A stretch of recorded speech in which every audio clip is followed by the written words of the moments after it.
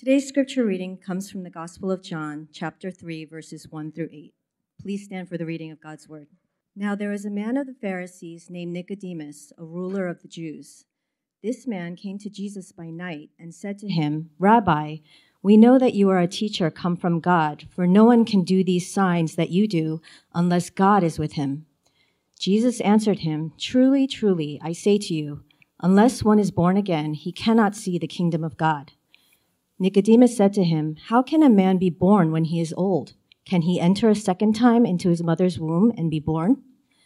Jesus answered, "Truly, truly, I say to you, unless one is born of water and the Spirit, he cannot enter the kingdom of God. That which is born of the flesh is flesh, and that which is born of the Spirit is spirit. Do not marvel that I said to you, you must be born again. The wind blows where it wishes, and you hear its sound, but you do not know where it comes from or where it goes. So it is with everyone who is born of the Spirit." This is the word of the Lord. You may be seated. First of all, Happy New Year, everyone.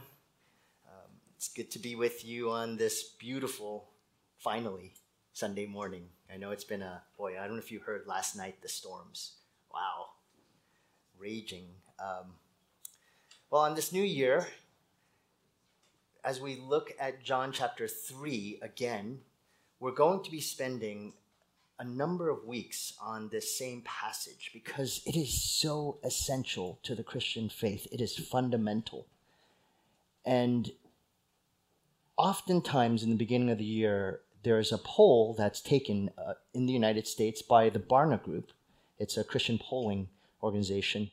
And they ask the question, "Are you a Christian?" to most Americans in the United States as a sampling. And approximately 80% say, yes, they're Christian. But then they ask a subset of that question, are you a born-again Christian? And that number drops from 80% to about 40%. And so the question is, why is that the case? Perhaps when you hear the phrase born-again Christian, certain thoughts come to your mind. Maybe you might think of the religious right as a political party. Oh, that's the born-again party. Maybe you might say, oh, to be a born-again Christian is to be a radical Christian, sort of the Navy SEALs of Christianity. But when you read John chapter 3, verses 1 through 8, you cannot walk away from the reality that Jesus is saying you cannot be a Christian unless you are a born-again Christian. It's a requirement. It's foundational to be a Christian. So for these next few weeks, I'd like to look deeply into what it means to be born again. This week, I'd like to look at some of the implications, 2 implications of what it means to be born again.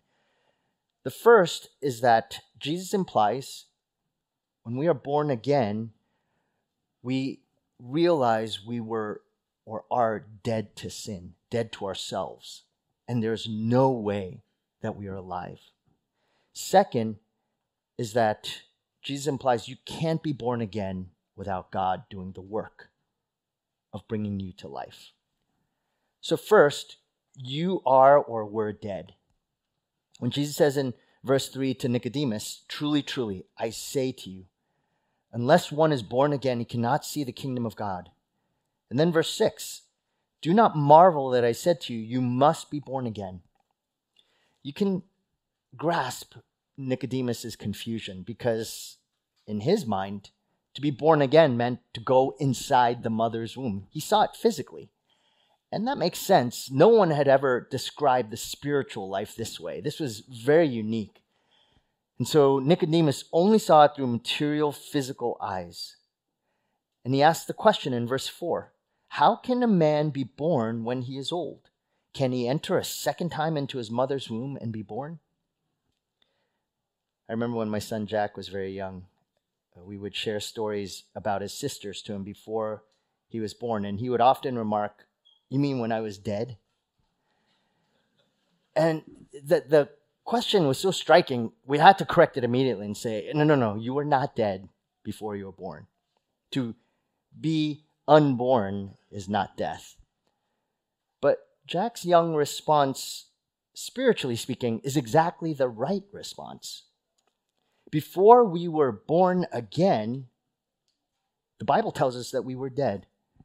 The Apostle Paul writes in Ephesians chapter 2, verses 1 through 2, and you were dead in the trespasses and sins in which you once walked. So there's no getting around Paul's words. Prior to being born again, we're dead, spiritually dead. Now that might sound offensive to some of you. To say that if you do not know Christ, you are spiritually dead. But when the Bible speaks of being dead in our sins, it means that we don't have any affection, desire, delight, love for God. Not fundamentally, not truly. Before Christ, before we know him, God is another God. God is no different than worshiping Buddha or Allah or money or sex or drugs or transcendental meditation. He's just another way. But he's not the way. He's someone you go to if you get sick, or if things go bad in your life, or if you lose your job.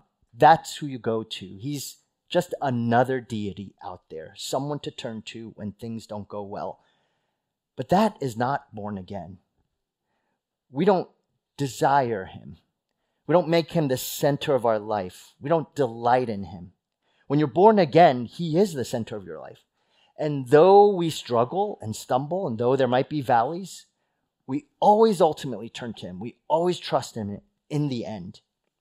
But when we are not born again, we can't do it. It's just not within ourselves. And so John chapter 3, verses 19 through 20, Jesus says, and this is the judgment. The light has come into the world, and people love the darkness rather than the light because their works were evil. For everyone who does wicked things hates the light and does not come to the light. It is just impossible. Jesus is saying people before Christ, that includes everyone in this room, at one point loved darkness. Or again, to describe it in the concept of death. And dead people cannot initiate love. You can't love someone when you're dead. It's just not possible. When we think about this idea of the stumbling block of not being able to truly love God when we don't know him, I think of, just moving forward, we'll look at eventually the raising of Lazarus. Lazarus had died. He was dead for 4 days. And some of you have encountered death before. Imagine no embalming, no nothing. And 4 days after death, it's a terrible sight, a horrific smell, the decaying corpse, the body. And so Lazarus dies. He's put into a tomb. And after 4 days, Jesus is actually told that Lazarus was sick, and he delays coming. He doesn't rush over to Mary and Martha, whom he loved, to help Lazarus, whom he also loved. He intentionally waits for many days to pass so that when he comes and does this miraculous work, there's going to be no doubt that God had done an amazing work. God should receive the glory. And that's why he waits. But what's interesting is the Pharisees' response after Lazarus is raised from the grave. Rather than being stunned and shocked and in wonderment and in awe, you know what they were wrestling with? They said, great, this Jesus, he's going to be more popular now than ever before. We have to kill him. Consider that for a moment. Jesus raised Lazarus from the dead, and their instinct is to say, he's going to be more popular. We need to kill him. How can you be in that place? Because you're spiritually dead. Because what you see is in the moment, in the present. And when you have no love for Christ ultimately, everything that matters most to you is your family, your material possessions, your career, your children, your wealth, your reputation, all that you can hold on to, that you can obtain by yourself, is what matters the most. And so even if someone were to rise from the grave, that wouldn't matter. What would matter for you is, how am I going to live my life for myself today, right now? Despite all the miracles that the Pharisees saw, they just didn't care about it at all. They cared more about their own power and their own reputation. And because of that, they despised Jesus. They hated him. Every time he performed the miracle didn't change their hearts. It hardened their hearts. It made them more angry towards Christ. Because for them, the miracles were a threat to their power base. The very Messiah whom they were waiting and had read all about in the law, they didn't care about it at all. They actually saw that same Messiah as a threat to who they were and their power. That's what happens with the hardening of hearts. When you're dead, you cannot be changed. Imagine your mom has a gambling addiction. She's sitting at the blackjack table, and she's trying to win the next hand so that your family will finally be able to enjoy life. Sort of the mindset of the gambler is the next hand, the next pull of the jackpot, and my life will be changed. And so you and your brothers and sisters, and you're all there, and you're pleading with your mom and telling her, just come home. We don't care about the money. All we want is you. And she shoos you away because she says, I'm doing this all for you so I can care for you, so I can provide for your needs. And as you're pleading with her and saying, no, I don't care about that. I just care about you, she gets more angry and she shoos you away and she becomes violent towards you. That's called darkness, the darkness of the soul. That's a hard-heartedness. I know this might actually be tragically, maybe even some of your stories, some of your parents. It can happen. It does happen. See, what seems to be for me, for others, is always in the end for me. And it's a lie when I say, I'm doing this for you, and yet my actions reveal exactly the opposite. When we are dead to sin, it's no different. That's when our religious works, our Christian works, can be nothing but self-worship. It's an idolatry. We say it's for God, no different than us saying to this gambling mom. And yet, we're really lying to ourselves. It really is for me. You know, if you can just imagine the overbearing father screaming at his son for striking out because he needs to be a major leaguer, and this is all for you. This is so that you're going to succeed. And so he's screaming and cursing him out.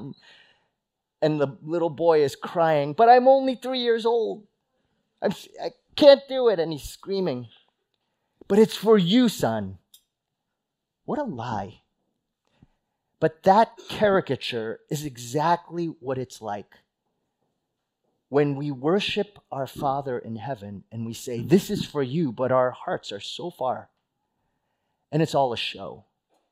It's all about a reputation, about a morality. The Apostle Paul describes this heart well in Romans chapter 8, verses 7 through 8. For the mind that is set on the flesh is hostile to God, for it does not submit to God's law. Indeed, it cannot. Those who are in the flesh cannot please God. So those who are in the flesh is another way of saying you're not born again. If you're not born again, the actions that you perform cannot please God. God doesn't actually care about the actions. That's why you read passages like Isaiah 58, and the people of Israel are fasting, and God says, I despise your feasts, your fasts. I hate it. When people are worshiping with song and in temple, and God says, I hate your lip service. Don't raise your hands to me.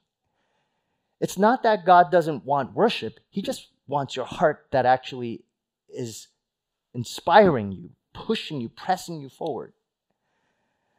Nicodemus is a ruler of the Jews. He knew the law of God very well. I mean, he tried his best. He's actually a good man, and all considering, as we see, him coming to Jesus at this time is very different than the other Pharisees. So one thing we know is he's earnest, he's sincere, he knows the law very well. He probably tithed, probably gave to the poor. He was probably a good family man, a good father, a good husband. But all of that cannot please God because he's not born again. And Jesus is telling him that this is not good enough. You'll never truly know God. And this is for a man whose whole life is all about trying to know God.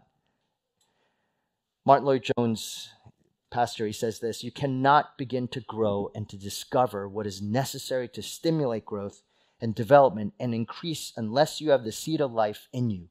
This is a common error, and it is obviously a basic and fundamental one. The seed of life, being born again, if that's not in you, then you cannot grow. And so it's not to say we shouldn't read the Bible or pray or attend worship on Sundays or give to the poor or go on missions. But I am under no illusion to think that if you go on missions, then that's what saves you. If you read the Bible and read it and you made a New Year's resolution, that's what saves you. The scripture is telling us, Martin Lloyd-Jones is right, you cannot begin to grow and discover what is necessary to stimulate growth. You have to have the seed of life. You have to be born again. And when you're born again, then God's word nourishes that seed of life. So it's no wonder when you're reading the Bible and it is dreadfully boring, but you're doing it because you feel obligated to do it, because you've been taught to do that in gospel train or by your parents. Maybe you're a pastor's kid and you think, oh, I have to do this because if I don't, then my dad will look really bad. If I'm not going to, and I won't talk to my kids, talk to Kenny. He's a pastor's kid. And I know some of you, Peter, Joy, you are as well. And I know some of you are as well. You know, there's a temptation that many pastors' kids face. Actually the pastor faces it, which is, I am concerned about how my kids act because all of you are watching my kids. And so if they act up, then it looks really bad on me. So you guys all better behave. And I'm sure Kenny faced that, and Peter faced that, and some of you are pastors' kids. But if that's the motivation upon which we obey or have morality, that just will never save anyone. It won't change a person. And you can look all great on the outside, but on the inside, it's still corrupt. It's still dead. Trying to grow as a Christian without being born again, it's absolutely futile. You can't do it. Jesus tells Nicodemus in John 3:3, again, truly, truly, I say to you, unless one is born again, he cannot see the kingdom of God. Again, think about this. He's telling Nicodemus, a ruler of the law, teacher of the law, this. He's saying, you know what? All the things that you're doing in teaching and in studying scripture and reading it, you cannot do it for God if you're not born again. And he's thinking, but I've been doing this my whole life. How can you say that to me? Well, Jesus is saying it's true. This means that you can be a pastor and not be born again. And that's scary. You can be a missionary. You can be a church leader and not be born again. Like Nicodemus, like the Pharisees. They were doing kingdom work without doing kingdom work. Martin Lloyd-Jones puts it, spiritual growth, grace, freedom, it is impossible without being born again. If you are regularly serving the church or here each Sunday, but you are not growing, maybe, just maybe, you need to ask the question, am I born again? I had a friend who was a pastor, and he would ask quite often people in the church who was attending, good friends of his for a long time, he'd ask them, are you a Christian? And he'd ask them, are you born again? And he never assumed that someone who had been attending the church for a long time was born again. Or if they're even an elder, are you born again? Now you might think, why would you do that? But I appreciate what John Piper says is every Sunday he preaches so that everyone would be saved. Because you just don't know. There are pastors, missionaries, preachers, elders, leaders who are in hell today because outwardly they said, I'm serving the Lord, but inwardly they were not born again. And know that that is a real possibility. So we should ask the question, am I born again? I hope for some of you, after hearing this message today, you ask that question to yourself and you can say, yes, I am born again. And it's because you know you have a desire for Christ. You know that even though sometimes it is hard, sometimes there are doubts, but through it all, you still ultimately trust him and you place your hope in him. But if you ask the question to yourself, am I born again? And the answer is, I don't know. Or maybe, no, I'm not. My friends, don't be discouraged. If you ask that question and you can honestly say, I am not born again, that is a safer place than to say, yes, I am, when in reality you're not. And now you might be thinking, well, how can that be? The most dangerous place of all is to be in utter denial. Because the Pharisees had that heart.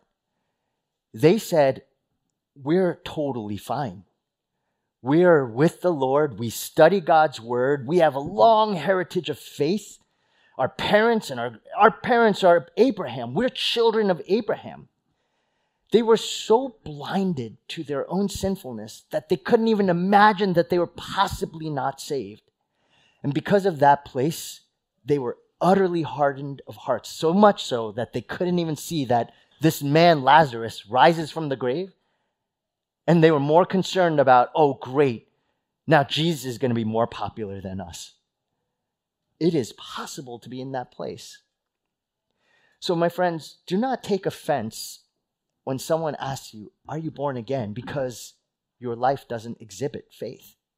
In fact, that's a blessing and a grace when someone is deeply concerned enough for you so much that they actually are willing to ask the hard question, are you a Christian?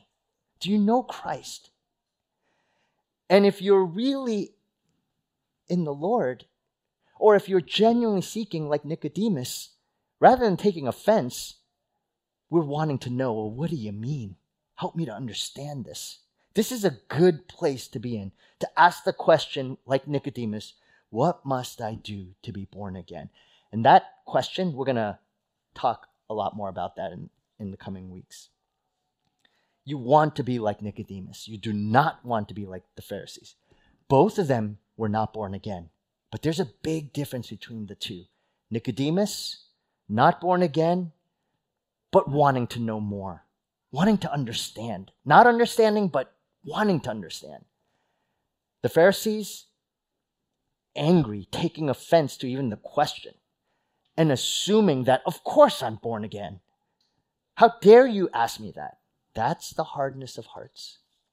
So recognize that everyone here was dead once. And if you are in Christ today, you are not. But if you do not know Christ, then you are dead spiritually, and you need him.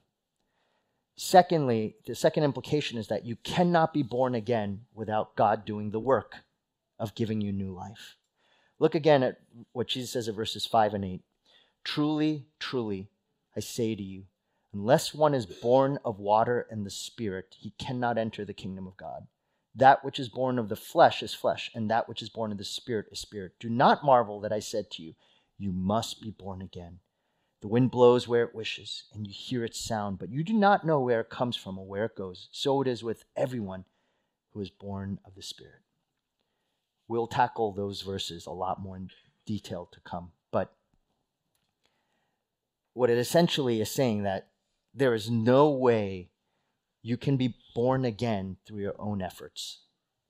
It is the work of the Spirit of God to actually change you and to cause you to know him and to see him.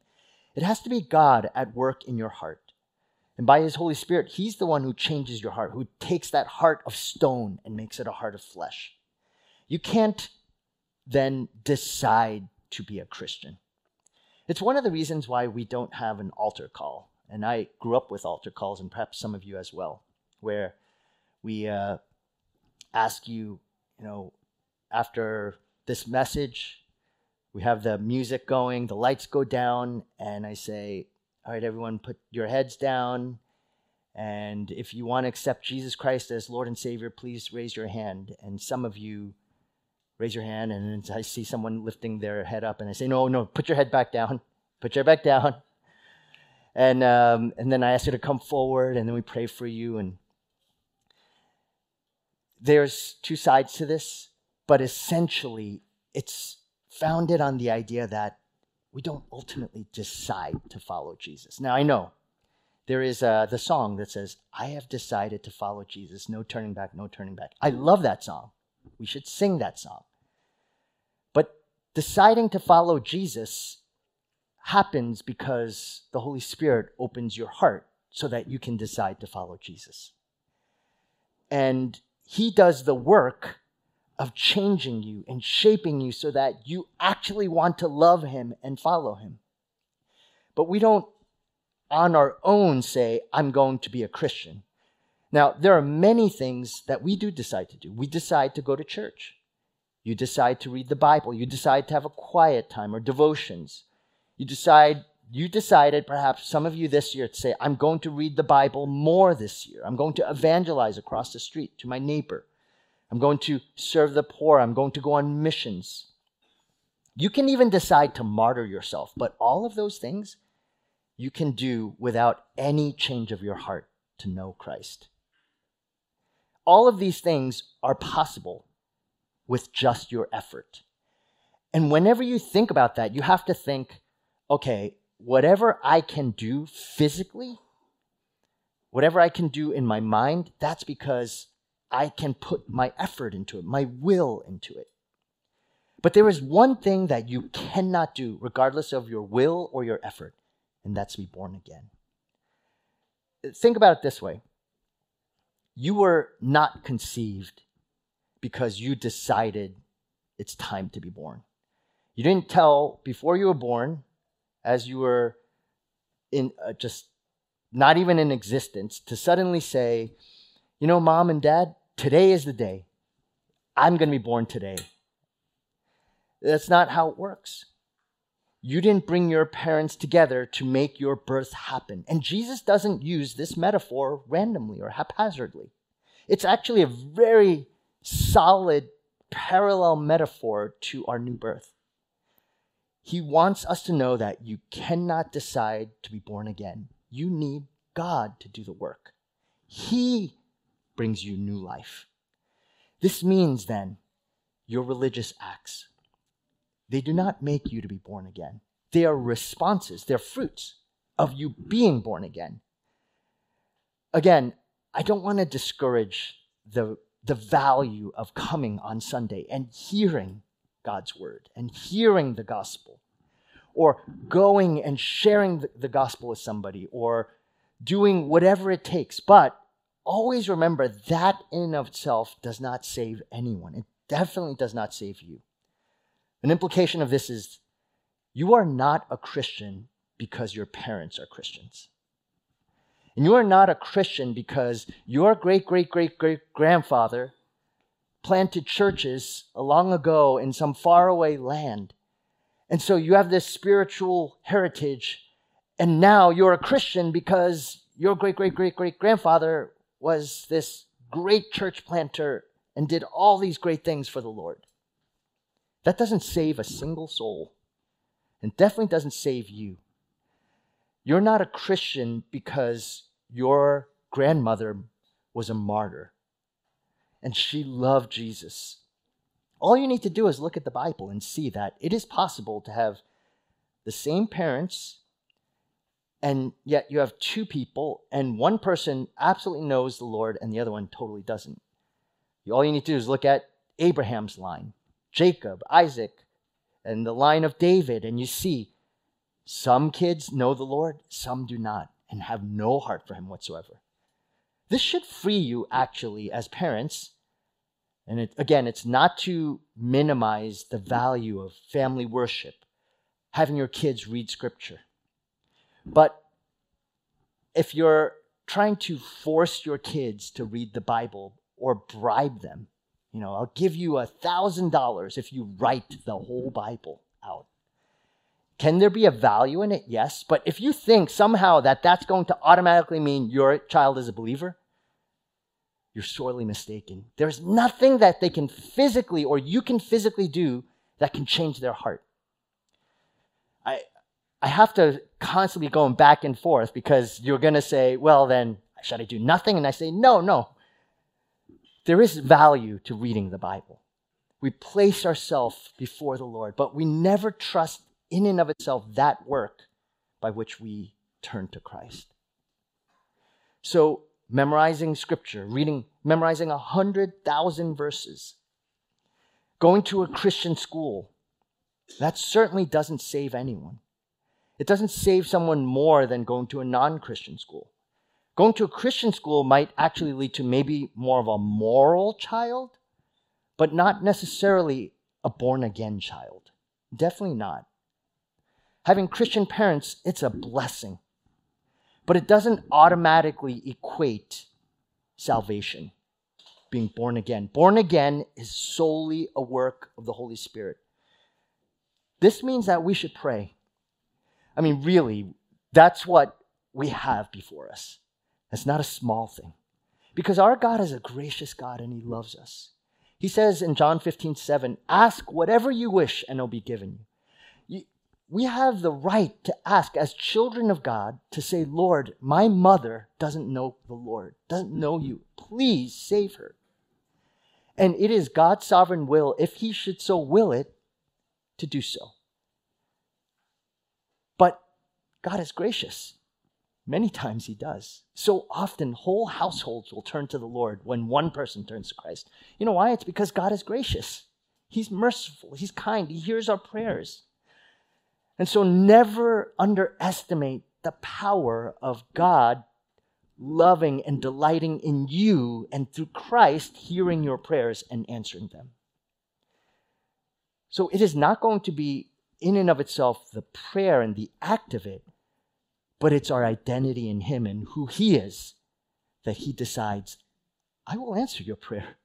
I love to answer your prayers. The good news is also this. It is possible for you to live the most godless life ever. You could have cursed God vehemently. You could have been drunk every day of your life. You could be on drugs every day and completely out of your mind, mentally insane, on taking all sorts of drugs and so out of it. You could have gambled away your whole family's well-being. You could have sold your body to any man or woman who would take you. You could have murdered someone or numerous people. And right up to your deathbed, you can still be born again. This is God's grace. The thief on the cross teaches us this reality. Nicodemus teaches us this reality. So here's the challenge for us is that for most of us, we align ourselves more with Nicodemus than we do the thief on the cross. With Nicodemus, though, and the thief on the cross, they're actually in the same place. You have to see that, the irreligious and the religious. Both do not know Christ. Both are not born again. And yet, God mercifully saves them both. This is the reality of the gospel, the good news of Jesus Christ. The work done at the cross is for everyone because of God's kindness. And no one is beyond His mercy. Remember Nicodemus. Here in John chapter 3, he's confused. He doesn't get it. But at the cross, when he is risking everything to take Jesus' body to prepare Him for burial, you really sense Nicodemus finally gets it. He was born again. What was most important to him was not his Jewish heritage, being a Pharisee, being a leader, being educated, being wealthy. All of that was secondary, tertiary to Christ on that cross. And when you are born again, He is everything to you. Everything else, your children, your spouse, your parents, your wealth, your career, your reputation, your achievements, your status, all of that is, as the Apostle Paul says, rubbish, trash. It's nothing compared to Christ Himself. When you take the bread and the wine today, you do so remembering this truth. I hope when you come to it, you say, Lord, there is no way that I can be worthy of this just because I try harder or because I'm here on Sunday. In fact, this act in and of itself does not save me, as we often say every time. The only thing that saved me is you sovereignly decided to save me. You gave me new life, and I'm born again because of you and you alone. If this is your first time at church, or perhaps you've been attending your whole life, may you ask the question, am I born again? My friends, don't let this day pass by without asking the Lord that question. And know that that is a good question to ask. And He will answer it. He will. Let's pray together. Father, thank you for your promise that it is in Christ Jesus. If we are in Christ, we are born again. That is the sovereign work of your Spirit. It is not going to be because we try hard, because we have come to church today, because we've tried to live a moral, good life. Our goodness never makes us righteous enough. It will always fall short. But it is this very work done on that cross that we celebrate through the bread and the wine of this communion, that we remember your kindness to us. And you save us not because of righteous things we have done, but because of your great mercy. As we come to this table, O Lord, may we come with humility and a real desire and delight to make you the Lord of our lives. We thank you, Father. Thank you for your wondrous work. We pray this in Jesus' name.